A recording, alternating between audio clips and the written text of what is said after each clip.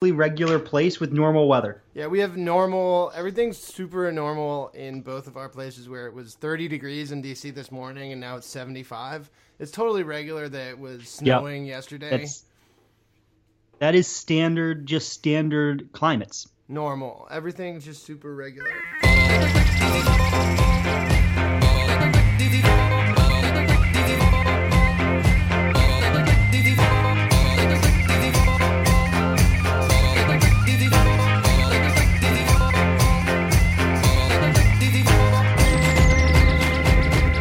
Hello and welcome. It's your Let's Fix Football finally back, doing a regular show, normal show, not in the JFK Airport pub.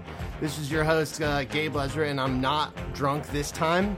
I'm just having a regular day, and I am on the phone, joined by Skype, Evan Mateer. What's going on, buddy? Man, I'm also having a very normal day. I'm not traveling around the country for job interviews. I'm also not in an airport bar, which I've been in too many recently. So I'm happy to just be at my home bar, which is my desk with just like a bottle of scotch. That is exactly what I need to do. I, in fact, don't have a scotch, but I should go get one in a little bit. But you know what I realized about airport bars while I was sitting at JFK after my train to LIRR to air train to JFK was that it's actually totally normal for people to go to airport bars alone and drink by themselves at 10 in the morning. Dude, so it totally is. Airport bars can be really sad places. And you know what's even worse about most of them now, and I know this is true at a lot of the bars in JFK, is like you don't even need to fucking talk to the bartender to order a drink. They've got little iPads in front of each seat. And so you just like punch in the iPad like, yeah, bring me a really sad Bloody Mary. And you don't even have to get the judgment. You don't have to. I feel like that's actually terrible. Like you should have to want the Bloody Mary enough to ask for it at 10 o'clock in order to get it. That should be a prerequisite. The good news about my experience was that I was at the worst terminal at JFK, which is the British Airways American Airlines terminal, which is just a parade of nightmarish humanity. It's under construction. There were just people walking around staring off into the distance looking to find a seat because there's nowhere to sit down. And luckily, Eleanor and I spotted this pub and just occupied one of their tables for 3 solid hours while I got drunk and recorded these things. And it was the only good thing that we did on that trip. I mean, I don't need to bore everyone with this, but we flew JFK to Gatwick to Turin to Madrid, which was an absolute fucking nightmare. 30 hours of travel. So, but I got to be in Madrid during the Champions League, which fucking ruled. Yeah, that was probably really cool. Yeah, it was. I can only imagine. I mean, so there's a lot to talk about this week. We have obviously coming up. I previewed a little bit today. I have an interview with Kiyan. I want to apologize in advance because my audio is bad because I had to record it at work because Kiyan's was a little under the weather and just wanted to get it done. So fair play to him, and it was great to have him on. It was a great conversation, but I fiddled with my stupid headphone mic the entire time. So it's a very normal, regular podcast host thing to do. It's a normal thing that you have a podcast where you spend a lot of money on an expensive mic and then record from your office with your door closed on your Apple Skype for Apple headset bullshit. But yeah, this is going to be a good one. We're going to talk about some of the serious stuff, the actual breakdown. Kiyan's really, and I'll link to it, really fantastic article in 442 about Jurgen Klopp's just ownage of Pep Guardiola. And then we're going to, obviously, we talked about Real Madrid and Cristiano Ronaldo. And Evan, so I think before we get into some of our fun stuff, I do want to know from you, best champions, was that one of the best Champions League goals of all time, and where does it rank for you in even though you haven't been following for super long time, it's got to be on your list of top 5, right? Yeah, it's obvious. It's easily one of the coolest goals that I've ever seen. I just can't think of one off the top of my head that's cooler. I mean, it's the Zidane volley to win the Champions League. The Zidane volley is really cool, obviously, and I mean that has the stakes, right? Yeah. And the stakes are really important if you're gonna try to call out what the best goal is. But what actually brings this goal together for me isn't just how spectacular it is. it's God, which defender was it? Like if you watch the clip, one of the Juve defenders, he watches it in, and he turns back, and he's like looking right at the camera. He's not meaning to, but he is, and he just holds his arms out like, what are you gonna do? What am I supposed to? How am I supposed to deal with that? This is what impossible. What am I gonna do with that?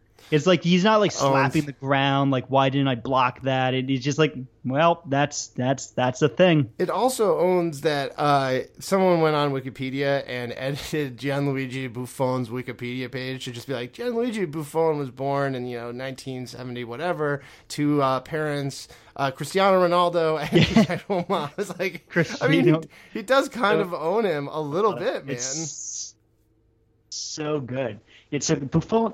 Look, I mean, obviously, there's nothing he can do about that goal, but Buffon might be a little bit done. Yeah, I mean, I still think he's one of the world's top keepers, and obviously his team, he was the core of that incredible Juve defense last year. But it may have been better for him to go out after that, after Italy failed to qualify for the World Cup. I'm just gonna say I love watching him. He does still rule. But what was recently unearthed, another thing, and not to just pick on Gianluigi Buffon, because that's not what this is about. This is going to be picking on Regis's ability. But Gianluigi Buffon's ownage began way earlier than that Cristiano Ronaldo one, and it was underrated. One of the greatest goals in World Cup history. It's underrated because they lost. Zinedine Zidane's penalty in the final of the 2006 World Cup, where he Panenka'd it over peak Buffon. Like and it was just so stylish and sick. I'd forgotten how incredibly ballsy that goal was. And holy shit, rewatching it now, the stones to take that shot that way, it may be the most ballsy thing I've ever seen and it's the final of the World Cup. Yeah. It's really cool. It's super cool. Zidane is cool. He's really cool. There's certain players that are just like, they're cool and they do cool shit. Like headbutting someone who like calls you racist insults. That also rules. That's also really cool. I'm team Zidane entirely. He did everything right in that match. I don't care that he lost the World Cup. Don't fucking tweet me about this. Zidane was the best in that game, and go fuck yourself. So obviously, we have all these Champions League actual stories. I'd be interested to hear, before we jump into dunking on our favorite people, how did you feel? Did you get to watch the Liverpool-Manchester City match? I watched it. I was in the airport, and I watched the first goal, and up through the first goal, I'm watching City just get completely carved apart until finally Salah did Salah things and scored the first goal. It was actually kind of a stupid goal, but whatever, happened. And then I remember boarding and checking my phone right before takeoff and seeing that it had become 3-0, and I was like, holy shit. Yeah, it ruled. It was pretty crazy. So much for doing the treble, right? Yeah, seriously. I mean, like, obviously they could still come back. We saw a huge comeback last season, but they need to, as I said to Kiyan, we'll get more to this in the Kiyan interview, so we're not going to talk about it now, but they still do have a shot, obviously, because anyone has a shot after Barcelona did what they did last season. They just need, obviously, a refereeing performance like the one Barcelona got in that PSG match where they got gifted 3 goals. But so I think I wanted to start off like our discussion about like the stuff that really is cool by just because it's been a while, Evan. It's been a while since we've checked in with our man, RG. So Regis Stability has it really had a banner couple of weeks. Yo, can I hold up for 1 second? He appears to have changed his Twitter profile picture to a personal logo. Oh, that's so cool. It is his initials RG in front of kind of a stylized triangle with the Michelangelo, like, God giving like life to man, like God's finger reaching out to man's lifeless hand on either side of the RNG. Yeah, that's so cool. I'm looking at it right now. Holy shit. Owns. I'm still a little bit baffled by him generally, like how he had, whatever. I love everything about him. He's so cool. And right before, the best thing about this. Okay, so the banner couple of weeks started with his commentary on the international games, which were hilarious, and I encourage everyone to go read his commentary about all the different international matches in which he got into fight with some 12-year-olds about whether Timo Werner was the best U23 player in the world. He also talked about how a number of Arsenal players are actually incredibly good because and I can't really figure out why he was saying what he was saying. So also, anyways, everyone should go check it out. But we all know his whole thing, Evan, is that he's a huge Pep Guardiola fan. Yeah, that's his biggest thing. Yeah, it's his brand. So right before this match, right, the match where Pep Guardiola was absolutely exposed and in an absolutely embarrassing way, RG says, Pep has had 2+ weeks to prepare his team for tonight. Expecting big things. That, it just rules. Tweeting that and then watching his guy get his ass owned in such a comprehensive way it's just so. I mean, there's this German word that expresses the enjoyment that you take in watching other people suffering, and that, I can't remember what it is. Little Schadenfreude. Schadenfreude. I don't know. It's a joke. I have so much. I just slather that Schadenfreude on a bun and just fucking eat it. Just pour it in my mouth. Inject it into my veins. Right in the veins.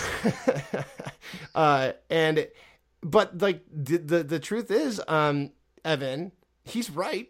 Pep did have 2 weeks to prepare his team for this. Sure. It's very possible that Manchester City will win the Premier League tomorrow. Yeah, I mean, probably I think Liverpool will be the only team they've had any trouble with this year at all. And it's just the craziest thing because he had 2+ weeks to prepare and he had the fucking game plan for how Liverpool was going to play him because they pretty much set up the exact same way as when they beat them 4-3 a few weeks ago. Right.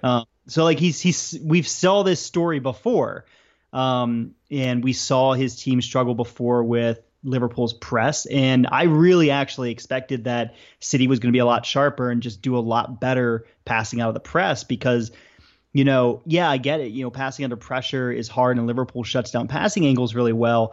But on the other hand, usually City's such a slick passing machine that I figured they would be able to handle it, but they could not and did not. Right, and that's one of the things that Kiyan mentions in his article. He, in fact, has this incredible gif of De Bruyne with literally no one around him, 10 feet in each direction, passing the ball directly to a Liverpool player. It was the kind of stuff that you'd never expect from, first of all, a Pep team. Second of all, from these people who really are world-class players. Kevin De Bruyne is one of the best players in the world.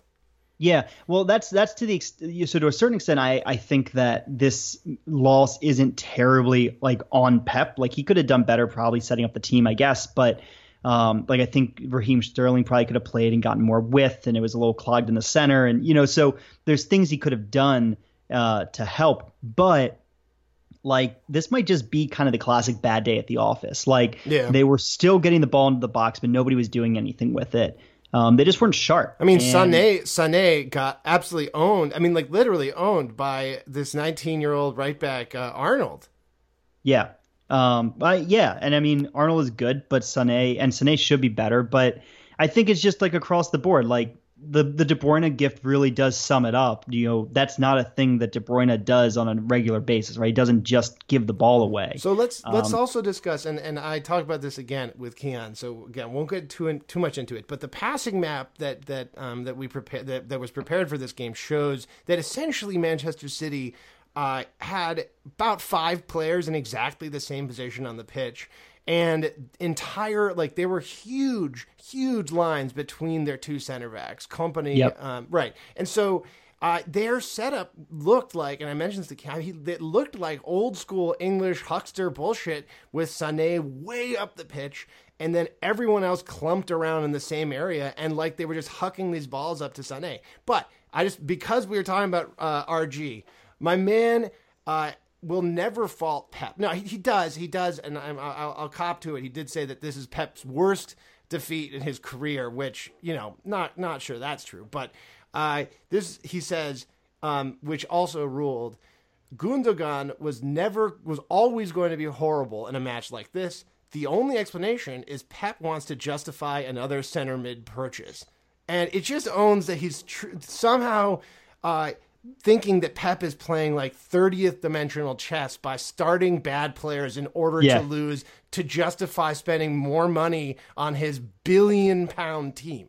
Yeah, so this is like the perfect Occam's razor like situation. Like, we could either believe that he's playing the three-dimensional chess and is trying to show that he has the wrong players, which would really be bizarre because, like you said, he has unlimited money and gets whatever he wants, and also has probably maybe the best team in the world right now. So it just doesn't, depth and squad, in terms of depth and squad. Yeah, it's great. And, so he's playing bad players to try to make his already great team better. It's really weird and doesn't make sense. Or you could believe that he just played the wrong player for this match. Yeah. And that, Gundogan should have been replaced with Sterling, who could have given more width, right? You could just say that. Yeah, or replace Gabriel Jesus with Sterling and play it Sterling as a false nine, which was something that I saw Michael Cox. It's from Zonal Marking, which everyone absolutely should follow. It should be religious if you like this sport.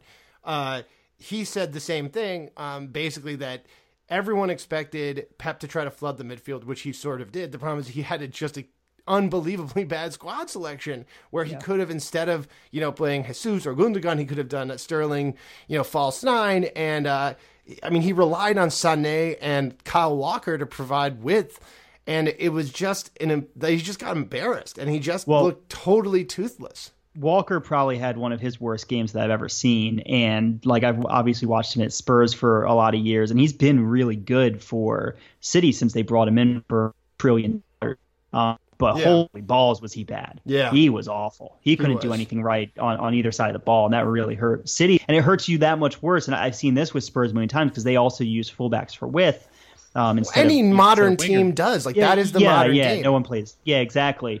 But when they're bad, and you run into really big problems. Well, it's actually something that I was thinking about with respect to the Real Madrid Spurs games from earlier this season, where Real Madrid started 18-year-old Ashraf Hakimi at right back, and everyone was like, "Oh, what an interesting decision!" It's like, no, this is a catastrophe. This kid, he was awful. Is going to be terrible trying to go forward. And because the forwards are such an important part of the game, and Spurs correctly saw that and basically forced Madrid to roll through him. And he didn't totally embarrass himself, but Madrid's attack looked toothless in that match, and that's part of it. So let's go on to my next topic, which is another one that just rules. So there's always a little bit of element, Evan, when it comes to sports, of this kind of weird fetishization of players' bodies. We see that in the ESPN body issue. We see it in the I think the NFL Combine is the most obvious example of that. Where you're literally like a meat show, and you're measuring people with their shirts off with fucking reporters watching. Calipers. These people would love to go in with calipers and shit. And it does feel like a little bit old school slave auctioning. And that is and I'm saying that as a criticism. It is bad, right? I would in on the funny end, we have what the Spanish media has done today, publishing an amazingly thirsty ass description of Cristiano's body, just down to the inch, where they have after studying current data collected by Real Madrid's coach, we have determined that Cristiano has the physicality of a fit 23-year-old. His body fat is 7%. The fittest players in the world have body fat around 10%. He has 50% muscle mass in his, and they go into talking about his abs, and it's normally others barely exceed 40%, and they have all of these thirsty images of his body, and it's so cool, Evan. It's so cool that that's where they went with this, because they think that it's not what they're doing isn't particularly interesting even. It's just an excuse to show a bunch of pictures of Cristiano Ronaldo with his shirt off. I mean, he is like a Greek god. I mean, he's absurd. He's perfectly sculpted, beautiful man. It's unbelievable. And so that's why I have a hard time getting too mad about this. I'm not mad. How can you be mad about it? It owns. It owns. Right? This isn't like the scouting combine stuff in the NFL where I just get furious like listening to people talk about how like X player, muscle, arm, bench, whatever reps were, X percentage. No, and this is just like someone doing a fucking vanity, no, it's not even, it's Playboy spread of Cristiano Ronaldo and then giving like his stats. And like the only thing that they like didn't even talk about is like they didn't get to dick pic. Like, that's what they should do. That's the next step. Nobody here. Measured his penis. Like that is the next step in what they're doing. Like they're talking about all this stuff, but like just do it. Just show his dick. Like let's see it. Just whip it out. It's time. Like we like you. If you're gonna do this, you might as well fucking just fucking do it. Another amazing thing, and this is just our series of like dumb shit that I wanted to talk about. James Milner, Liverpool player, tweeted one of the most absurd things I've ever seen. And no one is talking about why. And it's just a photo of him with a with a measuring tape. A tape measure, and it looks like he's looking intently at some what appear to be quail eggs. Yeah, and he has them sorted by color, and he is measuring them to find the exact correct size of each one. I think they're probably chocolate eggs, Evan. What gets me about this is that it's so obviously a cocaine thing to do. And, like, no one is talking about that. They're like, oh, it's so cool that you're doing this, blah, blah, blah. It's just like, dude, like, this dude's, like, taking images of himself after, like, smoking a bunch of meth. And, like, he's just going through I'm going to fucking figure out exactly the right size of egg. So, I was talking with a coworker of mine today about, like, retirement. And what you might do in retirement, what people should do in retirement. Like, how do you handle retirement? And I think that James Milner is handling retirement badly. You think the way to handle retirement is not to just smoke a bunch of meth and then measure chocolate Easter eggs? However you get to measuring the little mini Easter eggs, whether it's meth, whether it's just boredom and you just can't figure out what to do with yourself anymore. I think you there's dementia. However you've gotten to the place in your life where you have sorted the pink, white, red, or kind of like yellow and kind of a little bluish or purplish colored eggs into neat stacks and measured them with the end of a measuring tape. Like whatever got you there, you were wrong. I mean, okay, like there is a level of like, I understand that like obsessive compulsive disorder is a thing. So that's not what we're making fun of, but that's not what's going on with him. I know that that's not what's happening here. This is just a man who has an infinite amount of time and has begun to clearly lose his mind or has fallen into some drugs, which, fair play. You like spend the money somehow. Yeah, you got to spend that money. And I mean, this rules. It's another awesome thing that happened this week that I wanted to talk about because it's cool. And it's cool that normal that people like have photos like this that they post and think it's totally regular. You know what this reminds me of? It reminds me of this story of how Dele Alli ended up at Spurs instead of Liverpool is because he was supposed to meet James Milner, who was he was a huge James Milner fan. Oh, no, never mind. It's not Milner. Never mind. Screw the story. I messed up. It's no longer important. It's no longer important. Well, yeah, mostly everything I said was stupid because James Milner's not retired, and I was just confusing him with other people. Well, okay, he's not retired, but I also think that this is a preview of what we will get from him in retirement. We'll get from him in retirement. And even if you're not retired, whatever leads you to this place in your life is something that you need to figure out. Yes. Don't measure Easter eggs. Don't measure Easter eggs. What are you doing? All right. So on to more serious and real things. So it turns out the PSG has decided to hire Borussia Dortmund coach and really top coaching prospect, Thomas Tuchel. I don't like this move from PSG, not because so I'm interested in your point of view, but I don't like this move from PSG, not because I think Tuchel's a bad coach. I actually really like him. I think he's really good, partially at developing young players, but also just generally making a team that plays quite well.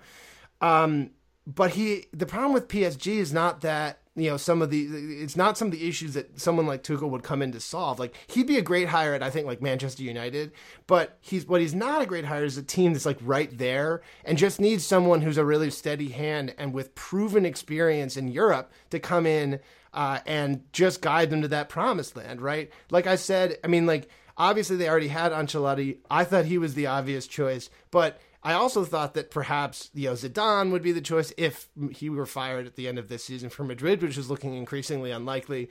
But like, I just don't get it. I think that you've got to go with maybe a steadier hand, or maybe I'm wrong. But like, they brought in the Spanish version of Tuchel, right? In their current coach, after who had led Sevilla to the Europa League twice in a row.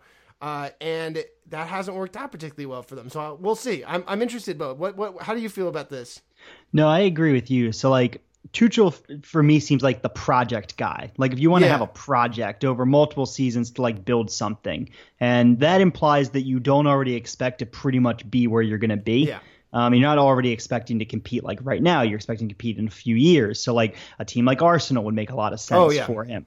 Right, where you like, okay, we need to kind of tear this down and rebuild it over a course of seasons. For PSG, I totally agree. Like, they have the players that they think should have them competing for titles right now. You know who I just realized the answer is? And I know it's dumb, but it's Mourinho. Go get Mourinho. Yeah, Mourinho would probably be perfect, right? And he has and he fits the biggest box I think you need, which is the cachet, from past proven success to get the big time players to freaking listen to you. Yeah. To get Neymar to listen to you a little bit and try to put something together. That kind of trust is that comes from having won the Champions League before, and won a lot of other titles before. And so bringing a guy like Mourinho and Ancelotti, these guys made more sense to me. But when the Emir of Qatar decides that he wants to hire Tuchel, which is apparently what fucking happened here, the president of the monarch of a goddamn country decided who the coach of PSG would be. I guess you go with that guy, or you get like fucking executed. Right, or they seize your family, right? Like, right. That's what's going to happen. Right. Next thing you know, you get the perfectly diplomatic email saying your passport's been canceled. You need to return to Qatar immediately. Right. Well, actually, and like, I was going to end with this, but I think now that we're mentioning him, the other thing that he can do is, for some insane reason, give a call to whoever owns the Copa America and just say, hey, check it out, we're in this now. Yes, that's right. When that's apparently a power that he has when you are swimming in oil money. Yeah. So what we're mentioning is that Qatar is one of the invited guest countries to the Copa America, which is you're not mishearing that is the North American and South American regional tournament like the Euro Cup. But apparently they've decided, I don't really understand, Evan, they've decided to expand it to invites. Yeah, so what it is they've always had some invites, particularly Mexico, who competes like all the time, and they had gone up to 16 for the Centenario, and I think everyone liked that format quite a bit. And it's because I think the feeling is just that below 10 or more than 10 from from the South American Federation, and it dilutes, but they can invite better sides from around the world and have this really good tournament. Like, that's the idea. So everyone wants to recreate the Centenario. Which made a lot of money, which is all I was ever supposed to do.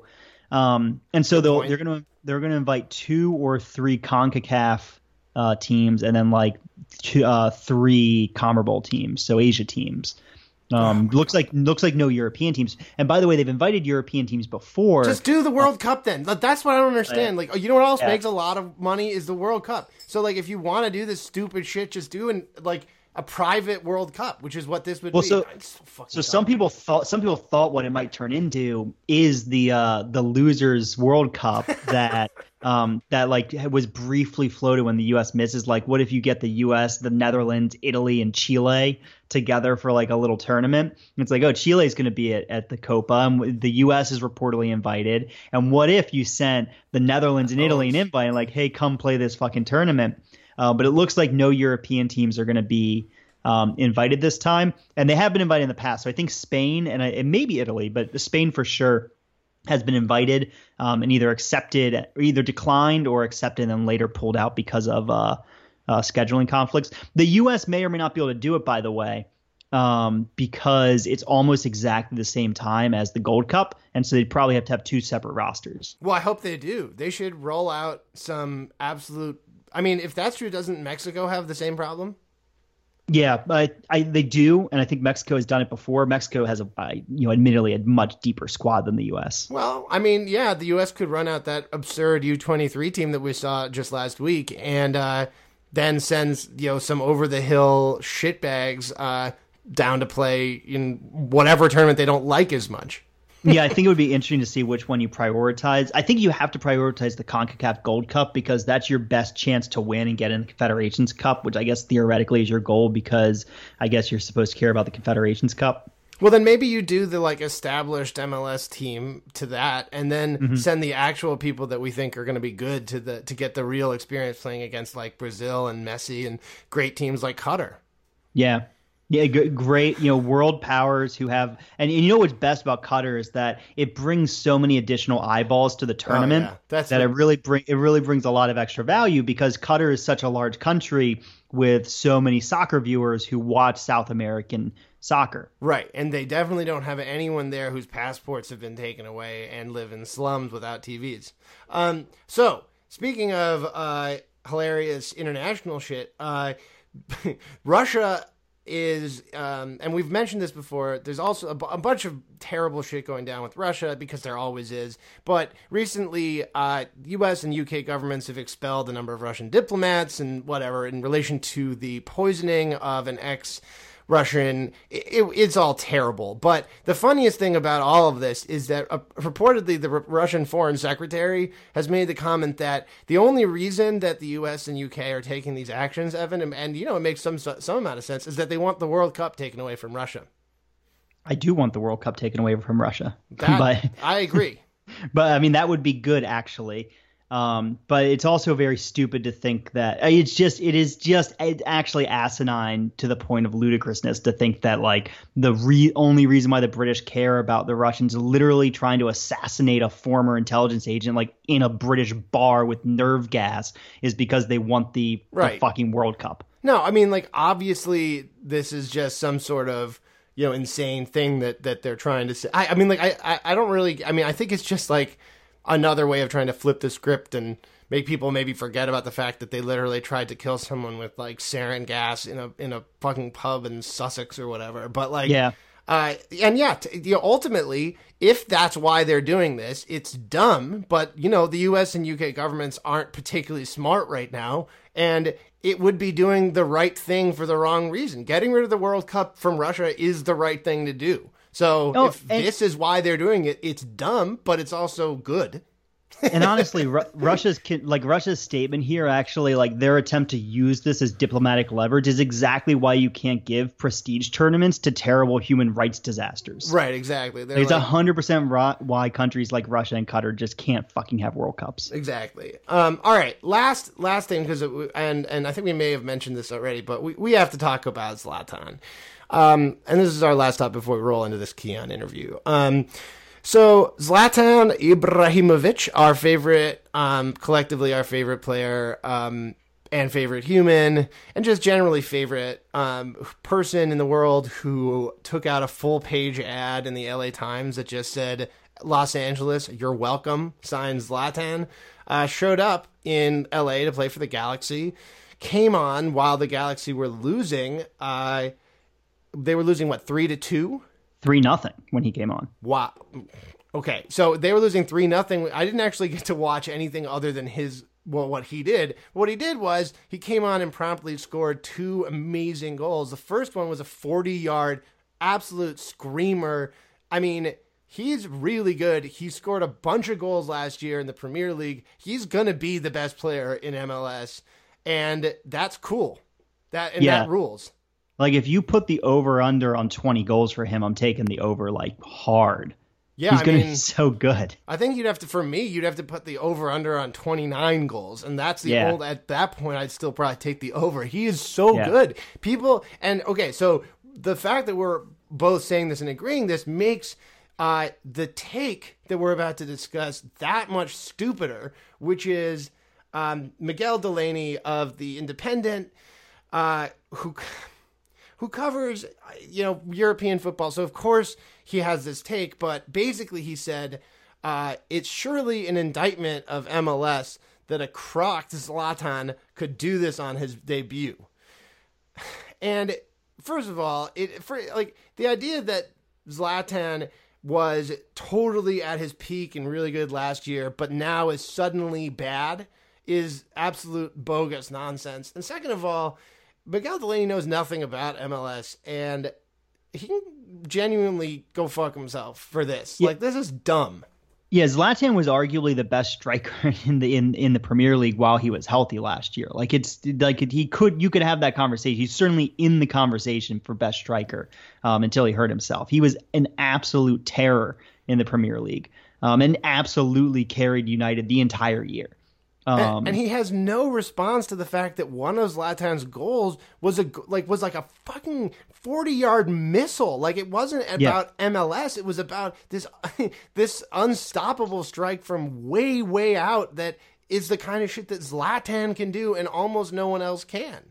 Yeah. So someone brings that up. He's like, well, because the shittiness of the league plays a part in scoring worldie from 40 yards. And he responds, of course it does. Look at the space around him and the lack of pressure in the occasion. You know why there's not that much pressure? Because no one expects you to fucking shoot from 40 yards away. Yeah. And they say, well, fine, we'll give. I mean, like, that's a smart defensive strategy. We will let Zlatan take that shot. The problem is that he's Zlatan, so he fucking scores it. Like, it was like a half volley too. It was stupid. It was so stupid good to indict that. It's kind of like if you were to say, like, to bring it full circle, if you were to say, if Buffon had somehow read Ronaldo's mind that he was going to do a bicycle kick and jumped in in that corner, maybe he could have saved it. And so he's a bad keeper. I can't tell if this is a joke, actually, because I'm seeing that it was on April 1st and he's getting kind of ratioed, but like, he's responding to everyone. No, yeah, he's arguing it in seriousness. So like, it doesn't make, it's so out of nowhere and doesn't make sense. And I actually generally take him seriously as an analyst, but this is just such a pathetically badly thought out take that it's hard to believe that he's being serious. Yeah, I mean, I'm looking through his comments. It's a whole bunch of just shitting on MLS. He's talking about how much better David Villa's touches than everyone else's, and how his Zlatan's nowhere near the world's greatest now. He was in 2012, not 2018 because of the injury. And it's not trolling. I quote Miguel Delaney. So he's said he's serious. And you're right. It really is just a lot of unnecessary shitting on MLS, which is obviously not as good as the Premier League. But yes, you put a player as good as Zlatan or as good as David Villa in that league, they're going to shine. That's like the whole point. But they were going to do well in the Premier League too. Right, and like we said, Zlatan scored a bunch of goals in the Premier League last season. David Villa played in the Champions League final for Atletico Madrid before he came to NYCFC. He would start comfortably on most teams in La Liga and the EPL. Both of these players would. Like, and there are a number of other MLS players who would as well. Giovinco, I think, is one of them. And a number of the players on Atlanta United would be comfortably playing in starting roles in La Liga or EPL, and certainly in like France or Belgium or whatever. Yeah, I'm tired of this. Like, because the whole point of our podcast, and it's cool that we've gotten to this point, Evan, because the whole point of this podcast was sort of us getting into MLS and following it a little bit more. The reaction that I'm having to this is cool for me, because maybe even a year ago I would have been one of these players, the people that would roll my eyes at this. Yeah. No, I think it's right to get a little bit defensive. I'm not anymore though. I'm fucking on team. Yeah. I'm team Zlatan. I'm team MLS also. Yeah, no, that's what I'm saying. I'm saying, as MLS fans, I think we have a right to be a little defensive about this guy coming in being a douche nozzle. Yeah. About it, where before people might have shrugged their shoulders and been like, yeah, MLS kind of sucks. Now it's like, well, maybe it's just more that Zlatan was really good. Yeah, exactly. All right, so with that's your our segment for today. I will roll us into my interview with Kiyan. It's quite interesting. Apologies again for the audio quality. That is basically on me. Kiyan sounds great, so my bad, everybody. But enjoy the interview, and Evan, we'll talk next week. Yeah, man. Catch you later.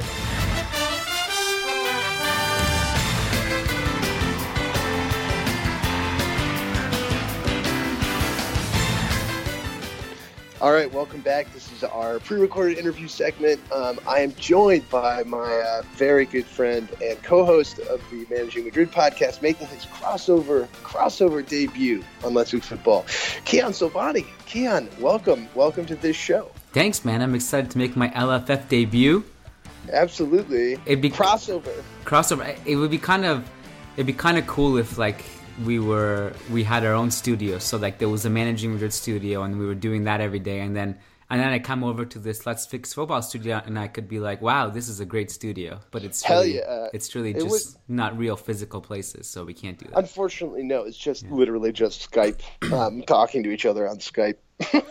This is it's actually interestingly the second Managing Madrid crossover in a row, because obviously last week I had Ohm on to talk about all the different stuff that was going on, just kind of generally tactically with Real Madrid, and kind of pre-analyze all the different matchups. In addition to that, we had our friend Teddy Malio from my high school days, huge Liverpool fan, on, and I just want to shout out extremely wrong prediction, although he did say Klopp would give Guardiola a little bit of a run for his money. What was his prediction? I mean, no one predicted what ended up happening, and you're on the show today, Kiyan, because you wrote a great article for 442, which we'll plug in the show notes, how Jurgen Klopp became Pep Guardiola's kryptonite. And I have just a lot of things to discuss with you about this, but I think that the best way to just kind of get into it is for you to just kind of run down what exactly went down in that Manchester City-Liverpool match, man. Well, I'll start off by saying that before this game, first of all, the first thing I'll say is this. Liverpool fans were not necessarily happy with my article because they really felt like I was jinxing it, and they're super paranoid. The ones I've talked to, they'll be like, you know what, we have to score an away goal because we're for sure conceding 5 at the Etihad, and it's like, man, like I can totally relate to that paranoia as a fan of, just being a fan of any sport. You always think about worst case scenario, right? But I feel good about their chances, and I felt good about their chances before the first leg too. Because to me, interesting. And I remember doing a mailbag. I was solo that night. It was a patron mailbag for Managing Madrid, and I was kind of ranking my order for like who I'd want to face. Liverpool was pretty high up there, and it was because I had seen what they did to City earlier in the season. And if you ask me, I think my ideal matchups would just to let the other big teams kind of fight it amongst themselves would have been City against Barca, obviously, because then we would have seen one of them out for sure, and then possibly wounding each other a little bit. Who knows? But my second one would have been Liverpool and City, and it's because I knew that. I mean, Guardiola is an amazing coach, but he struggled against Klopp in the past. I mean, he had that 5-0 over him earlier in the season, but Mane had a red card. They were playing 10 men for the majority of that game, and then the return leg at Anfield, they just blew them out of the water. And the only reason it became 4-3 at the end was because they just kind of took their foot off the pedal, and Sane was great that night, and City scored some late goals. But I think what they did in this game, Gabe, that to even improve on it, they defended better in the second half, but also they completely kept Sane in check. And Sane was the one guy in that previous matchup that was able to break Liverpool's lines and press a bit and get behind because of his creativity, because of his unpredictability, because of his dribbling. And I got to tell you, Arnold just put him in his pocket, and I thought was the coolest thing about this whole thing. And one of the things that you look at when you see like the passing maps and some of the other, just kind of general high level stat stuff here is that City didn't seem to take that much out of their defeat against Liverpool in the first time they faced them, right? And what Guardiola seemed to decide to do was roll with a formation that basically isolated Sané far up the pitch. And if you look at these passing maps, basically Gabriel Jesus, David Silva, and Kevin De Bruyne basically are in the same circle in the center of the pitch with Sané far up the left. And it's fascinating, Kiyan, because when you look at that, what it actually brings to mind are these kind of old school English sides that used to have these kind of a huckster, huge nines that they would just blast the ball up to and hope that they got behind people. And it's interesting to me because that, Guardiola is such a tactical genius, but to actually look at this map, you'd think that instead of one of the greatest tactical minds and really the inventor of this kind of specific type of modern football, who was creating a team, you would think that he was like Harry Redknapp with like Peter Crouch playing forward. Yeah, I think, and it's interesting you say that about Pep too, and like kind of like how he set them up. And I don't know if it was done entirely intentionally, but like you mentioned kind of like the weird imbalance of the team, and the nine up front and the people in the middle. Having Gundogan there instead of Sterling was interesting because Gundogan's just going to naturally tuck in and he's not going to stay as a right winger. And you saw that with the passing maps, you saw that with the heat maps. It felt congested, right. And you had De Bruyne, Gundogan, and who else was in the middle?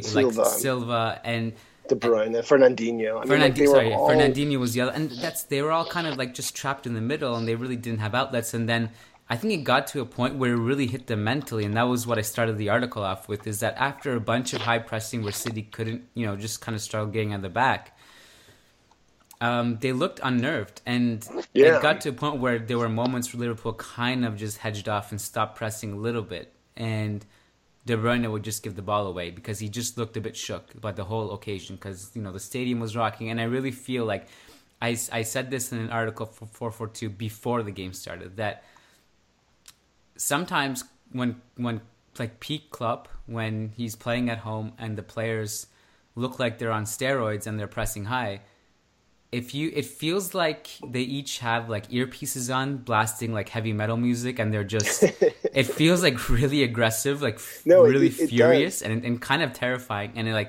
I actually remember either writing an article personally or reading an article that we wrote about back in the day about Klopp's Borussia Dortmund and calling it just heavy metal football. And that's exactly what we were watching in this match. Yeah. And I think it takes a lot to make a Guardiola team frustrated and kind of just have anxiety about playing the ball out of the back. Because if there's anyone who can do it theoretically, it's a team like Guardiola's who they have great positioning. Everything from their goal kicks are precisely like detailed. They know where it's going. They know how to get out of press. They couldn't, and I think to me one of the solutions and what he kind of learned from the earlier loss to Klopp was that to avoid the situation altogether, he kind of needs to just pin Liverpool deep and have possession high up the pitch. And he did that at the beginning of the game. But then Liverpool just they grew into the game. They came out of their shell and they pressed high. And what I think they do really well is Salah and Firmino and Mane, they force City to play out wide to the fullbacks, and they take Fernandinho out of the equation. And if you go back in history, what is like the recipe when Guardiola suffers these defeats? And by the way, they traditionally do happen in big games, like in the semifinals or whatnot. His track record is not perfect by any means in those situations. They take the defensive midfielder out of the equation, whether it's Fernandinho or Busquets. If you cut off that supply chain and force them out wide, they struggle. And I thought Liverpool did that really well. They did. They also, I mean, it's one of these interesting things because, the Guardiola strategy historically has also been to play a very tight and compact press high up the pitch, right? Yeah. And to try to pin people. So it was interesting to watch Liverpool basically flip that script around on Guardiola and just say, look, we're gonna come at you as much as you think you can come at us. And we've seen that work. I mean, one of the things I remember very vividly, and maybe this is another interesting, they're interesting parallels that, I mean, maybe it's not just exactly Guardiola's Barcelona, but like, one of the things that Karim Benzema really brought to Real Madrid is also this ability that Firmino has to play almost as a extremely versatile forward while running this press as well. And Guardiola's, or like the Barcelona team, has traditionally struggled against Karim Benzema. He's played very well traditionally in the Clásico, and I thought Firmino had a great game today for Liverpool. And if you combine that with Salah, who's one of the most exciting and one of the most powerful players, running a counterattack, I mean, you really do have a recipe for hammering a Guardiola side, just like Real Madrid did in 2014 against that Bayern side.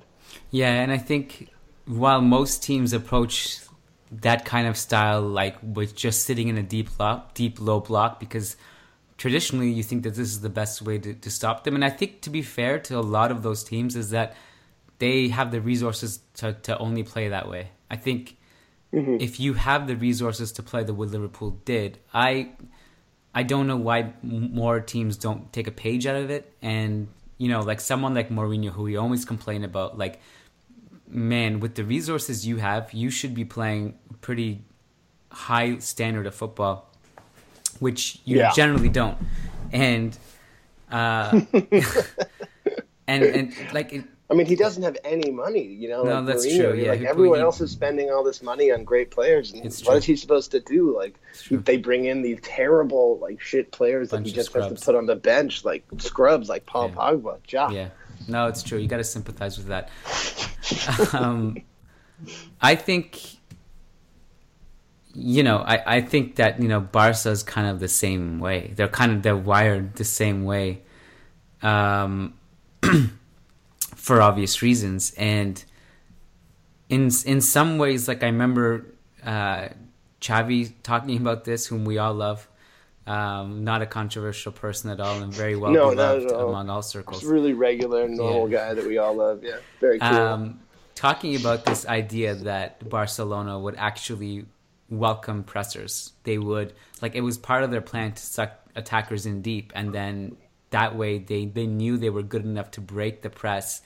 And then once you get behind that initial press, then there's a ton of space to exploit. And I thought, like, for example, like a recent example. Xavi is so cool. That's such a dumb, ridiculous thing to say. I love him. Well, sorry, go ahead.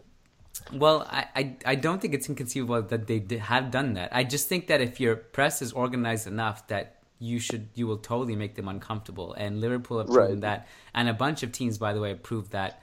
Even like Real Madrid, who whenever they press Barca high, they've always like put them under pressure. They've coughed up possession. They've made mistakes this season, by the way. Barcelona, I complained about this yesterday. I had Jeremy on of Into the Calderon, Jeremy Barron, to preview the Madrid derby on the Managing Madrid podcast. Great friend of our side. Yeah, great guy. Site, by the way. He's been on the show many times. I complained to him how much it's bothering me how much no one has punished Barca this season, despite how bad their transition defense is, despite how bad their defense has been. And I'm annoyed by it. I feel like at some point they gotta like be due for someone punishing them, because they get away with a lot. And if it didn't happen against Sevilla away there, I just maybe it'll never happen. I don't know. Maybe they're like the Real Madrid of last season, that they just win no matter what happens on the pitch. Yeah, perhaps. I mean, so I just wanted to get into a couple other aspects. Obviously, the most important battle, and I think the one that you correctly focused on in this match, was the Sunday versus Arnold fight down that right wing. And Arnold is 19 years old. He just absolutely kept Sunday in total check. And I'm a little bit surprised, because he didn't just look like someone having a good game. He looked like absolutely the better player, like he had him in his pocket. And I'm just wondering, like, do you feel like this was coming with him? Because, like, in previous matches, he hadn't played particularly well. And, in fact, Sané had gotten basically the better of him in the previous matchup. Well, he wasn't in great form heading into this match. And we gotta remember he's only 19.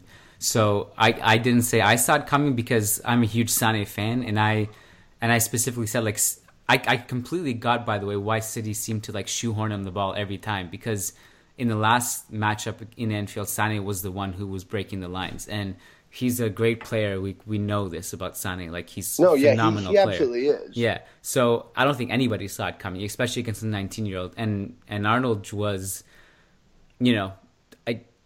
some of the defensive sequences of him guarding Sané were incredible. And Sané would, like, there were instances where he was one-on-one with Arnold, and he tried everything in his toolbox, and he just couldn't, and he couldn't beat him. And Arnold like read him like a book, and he also joined the attack. I thought, by the way, like, Robertson on the opposite flank has also been a revelation for them, and he also played well. But considering that Arnold was the one who was being tested constantly, like, and he passed all of his tests, I think that is what made him a standout.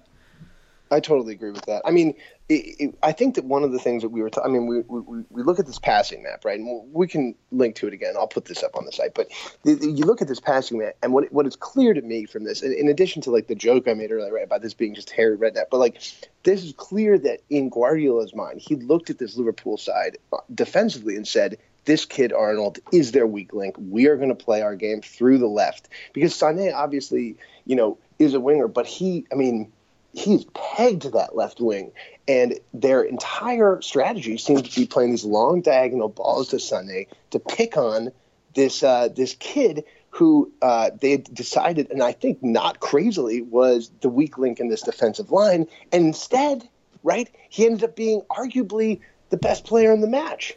Yeah. It's pretty amazing, isn't it? I think if Liverpool blow this now, they're all going to blame you, right? Can we even talk about it? I feel like if they blow this, then I'm kind of just, I don't know. It's going to come to a point where it's like, when Thanos in the Avengers just like comes down to earth and he's like, I'll do it myself, and that's Zidane.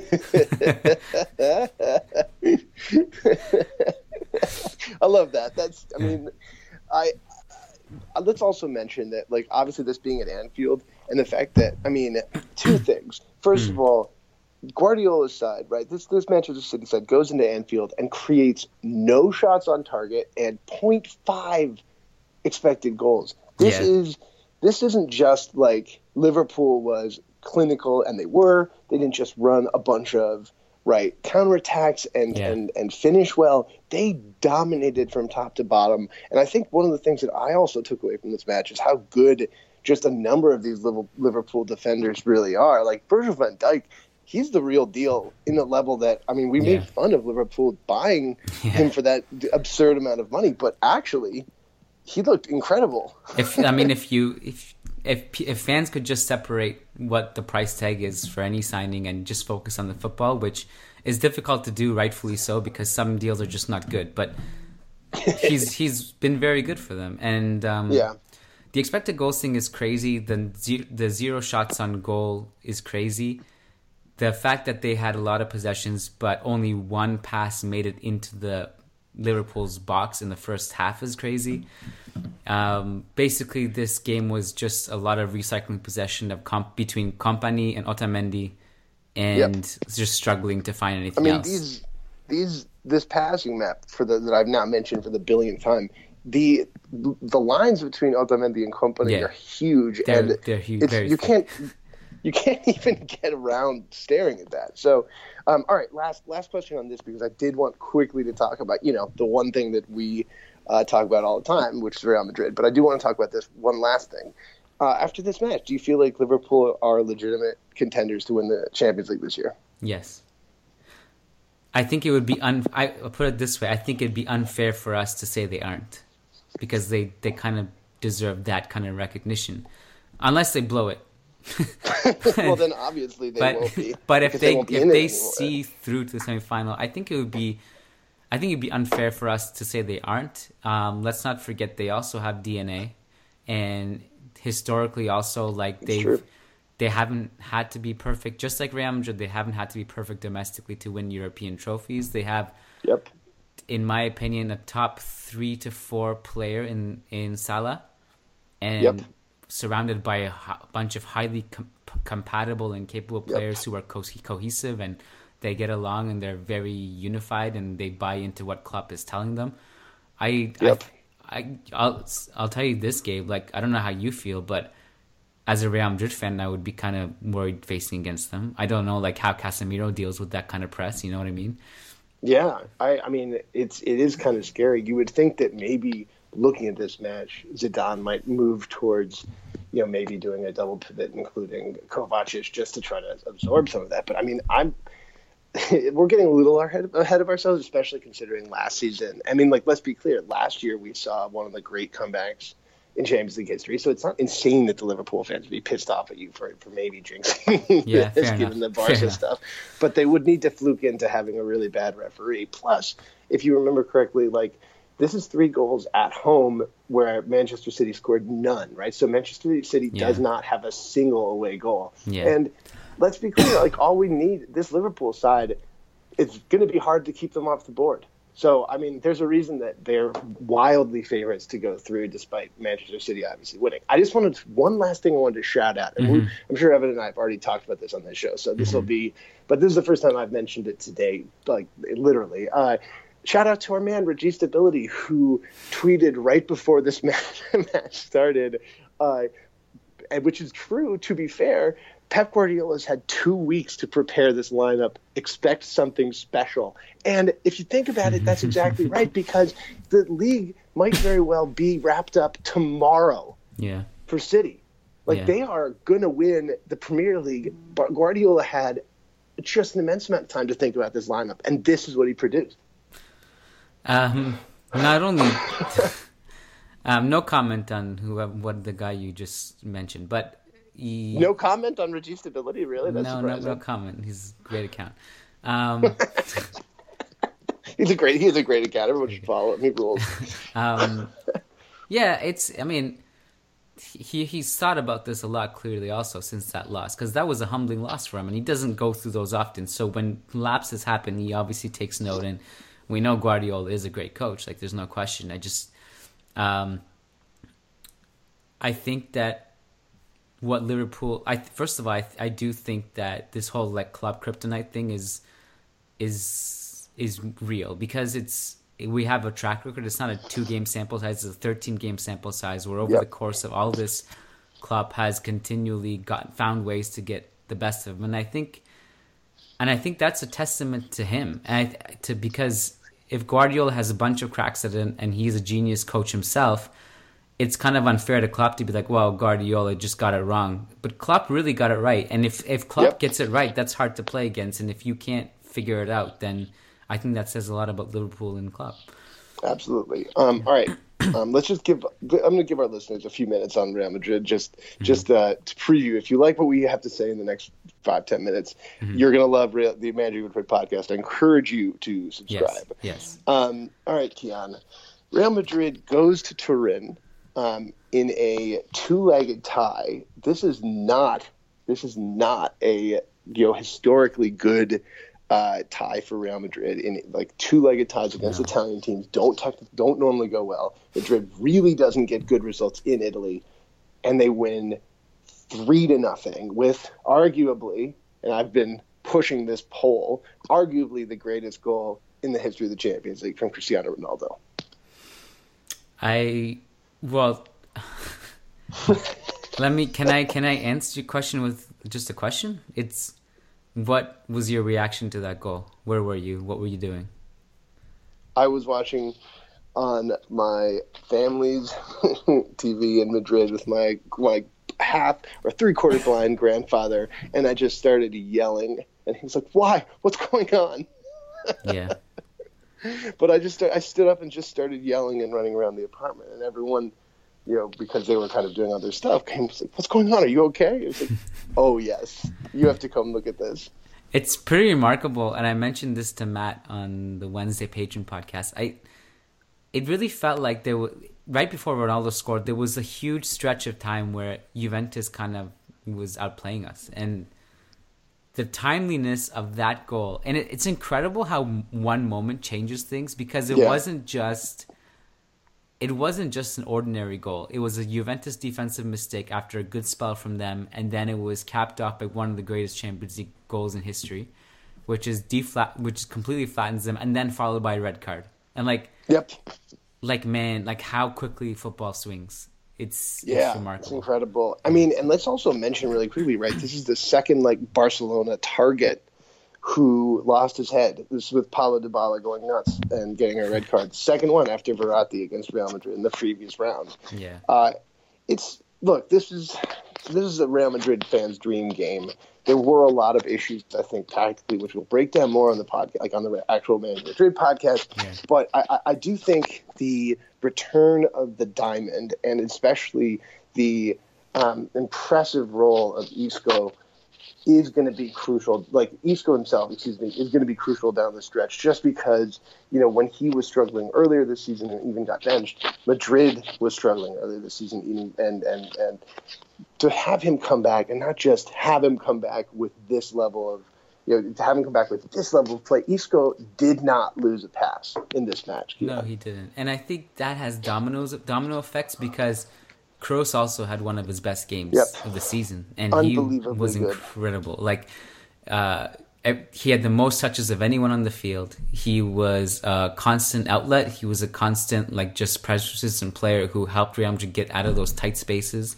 He had 2 key passes. He had that shot off the bar. I thought what was interesting about, if you compare this diamond to we played a diamond away to Celta and Balaidos, and how chaotic that diamond was at that time, because Kroos was high up the field and Casemiro was high up the field, and both of them were high up the field while Marcelo was in the final third, and 0 people playing on the left.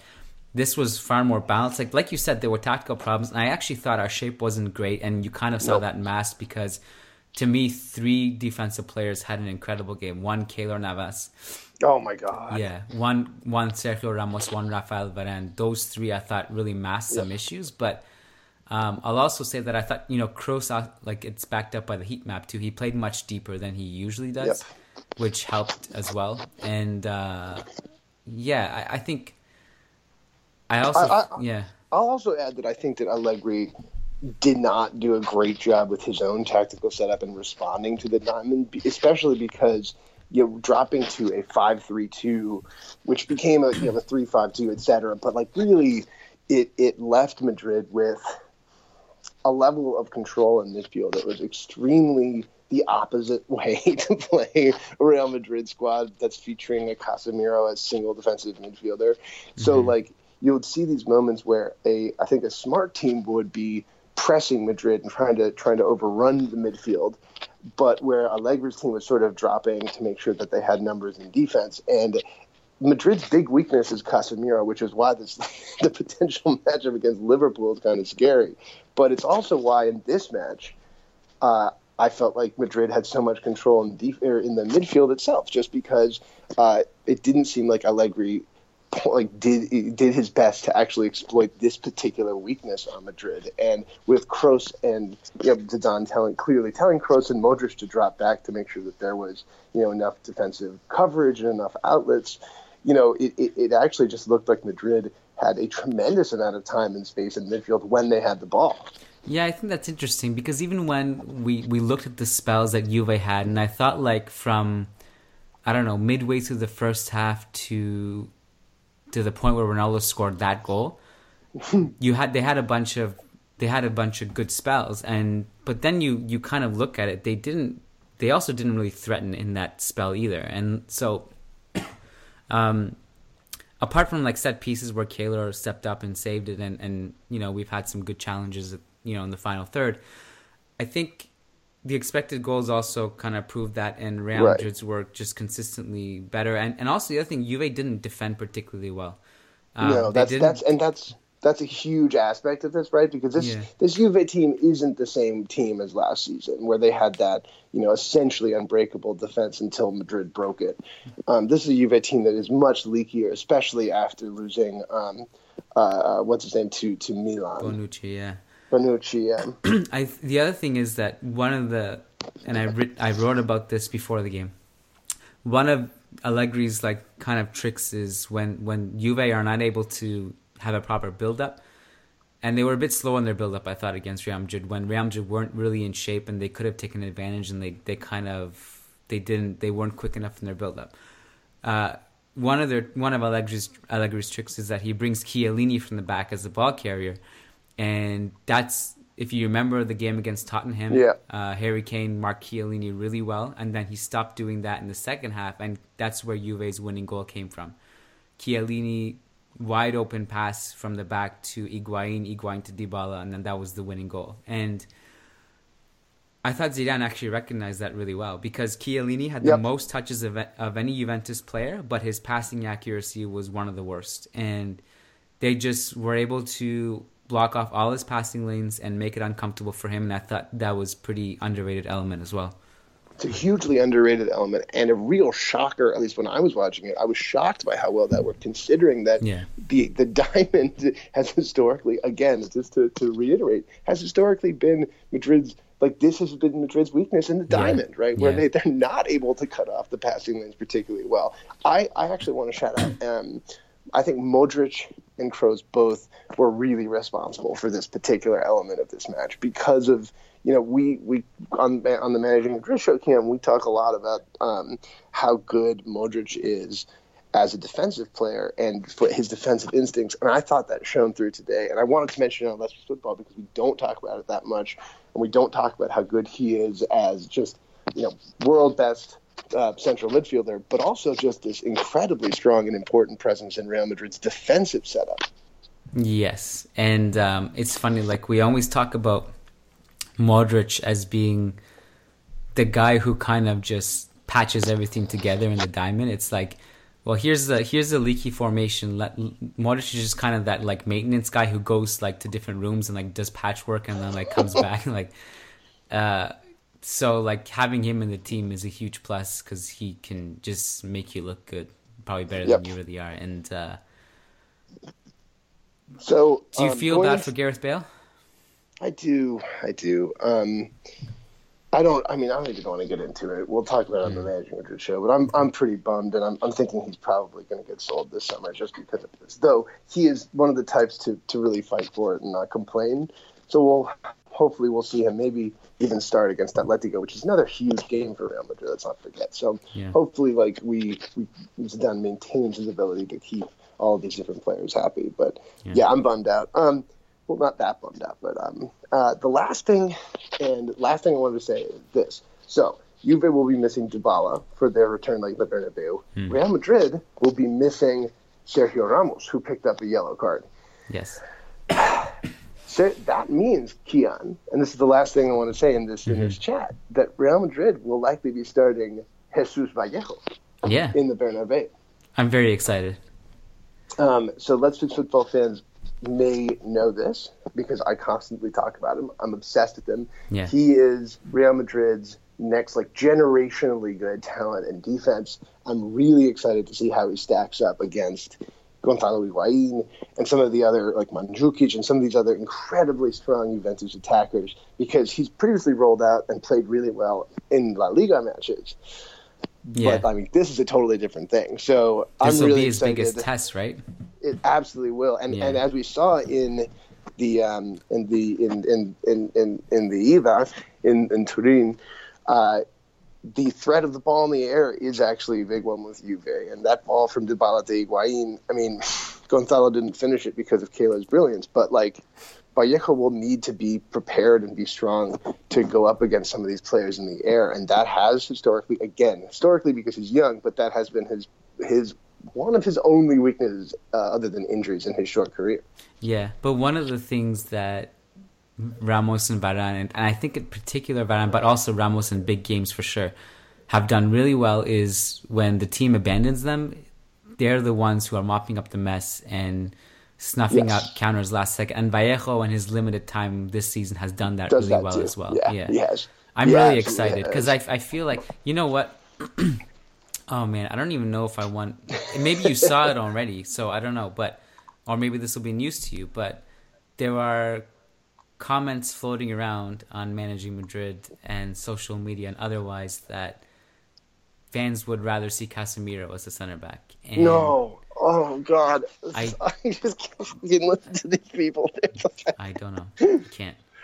I don't get it. It doesn't make any sense. I genuinely don't understand people's reactions to Jesus Vallejo. I literally don't understand how you can watch this kid play and not think exactly the thing that I think about him. So, but maybe that's just, the nature of subjectivity when it comes to sports. Because no, but I've also because they didn't watch him last season. They don't know how to properly analyze him this season, the limited time they see him. Anyways, yeah. But I'm excited for Vallejo.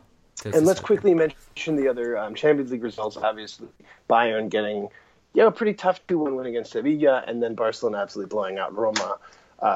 So likely we'll see. I mean, it's going to be assuming all these results hold, it's going to be a really old school, awesome Champions League semifinals. Real Madrid, Liverpool, Barcelona, Bayern Munich. I mean, it's hard to get more old school than that. Maybe if you remove Barca and put in AC Milan.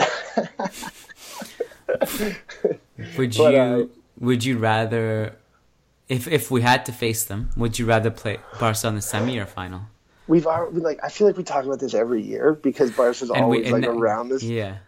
It's always I'd rather take them in the semis because I think I would die literally if I have anxiety if Barca fans feel that way too. By the way, I think we're equally terrified, not necessarily of each other, but just of the anxiety. Of the physical pain that matchup will cause me, not like just the mental, like the physical reaction to the mental stress that I will be under going into a final against Barcelona. To the extent that I gotta tell you, Kiyan, it's possible I wouldn't watch the game. I know. You and Om got really mad at me when I said it last time about wanting to face Barca, but if I had to choose against Barca in a neutral ground in a one-off game, I like our chances.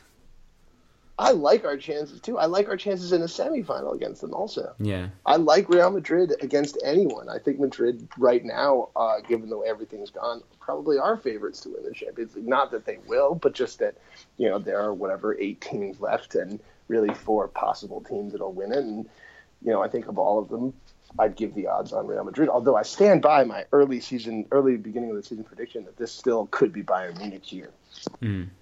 Could be. It didn't look like I was going to be right at the beginning of the season, but this is another round to stick by your predictions. Kiyan, thank you so much for coming on Let's Fix Football. It's an absolute pleasure. As usual, everyone should check out your articles at 442. You do a couple. You've done writing for them. You do writing for a couple other places. Obviously, you're the editor-in-chief of ManagingMadrid.com. And everyone should follow your other podcast, which is I have still not been invited, let's be clear, to crossover on, which is Churros y Tácticas, which you do with Diego Llorin, who is a Barca fan and Barca journalist. It's actually quite cool and quite good to listen to you too. Kiyan, thanks again. Likewise, Gabe, it was a ton of fun. Thank you for having me on, buddy. Shock the party and do it right. How would you look at him?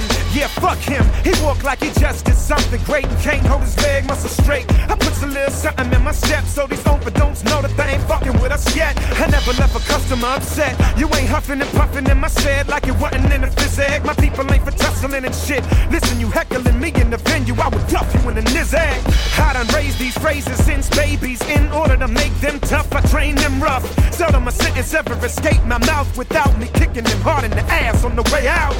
I slept on the tour manager floor so that I could holler for y'all till my throat got sore. They gave me 30 minutes and I won't stop short until you beg for mercy and the whole spot tore. And all the while I feed, never touching the ground. It ground and grind his teeth to the thunderous sound. Keep clever, every other line is something profound. Now what about me saying I'm fucking around? Sweet Jesus, listen up, get loud and clear. Don't shock and amaze with the sound you hear. I said listen up and get right tonight. We gonna shock the party and do it right. Listen up, get loud and clear. Got to wiggle your ass, get wild in here. I said listen up and get right tonight. We gonna shock the party and do it right.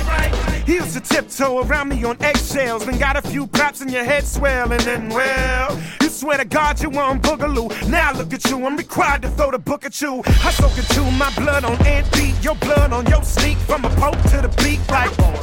Should be preserving your breath, bring murder and death when I swerve in your set. Ain't heard of us yet, but we bang bang boogie. Steer clear and let us do our damn thing. Look it, here I wanna thank y'all for Rookie of the Year, but I ain't finished fucking with your ear. God damn it now, listen up, get loud and clear. Don't shout We gonna shock the party and do it right. Listen up, yeah, loud and clear. Got to wiggle your ass, get wild in here. I said, listen up and get right tonight. We gonna shock the party and do it right. Somebody come on, anybody come on, everybody scream. Somebody say, oh yeah. That's right, y'all.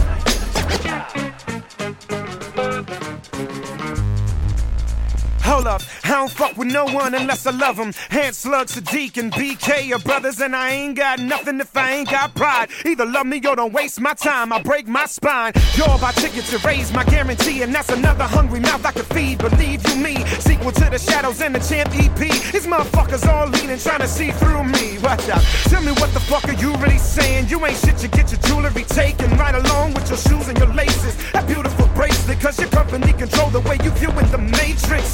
Shit, I came in the game without a name, just some displaced anguish and a gift for the language. I give a rat's ass what category I'm placed in. At the end of the day, we all piss in the same wind, same playpen, just a little different arrangement. And I ain't been artistically caged in. I'll bring to the table gifted innovation, plus a more vivid imagination. I never know when to say when I'm hated. I debate with a stranger till I blatantly break them. I give them a facelift with the blade of the bass kick. It's the ways of the pavement, now baby, don't say shit. Yeah, loud and clear. Gon' shock and amaze with the sound you hear. I said, listen up and get right tonight. We gonna shock the party and do it right.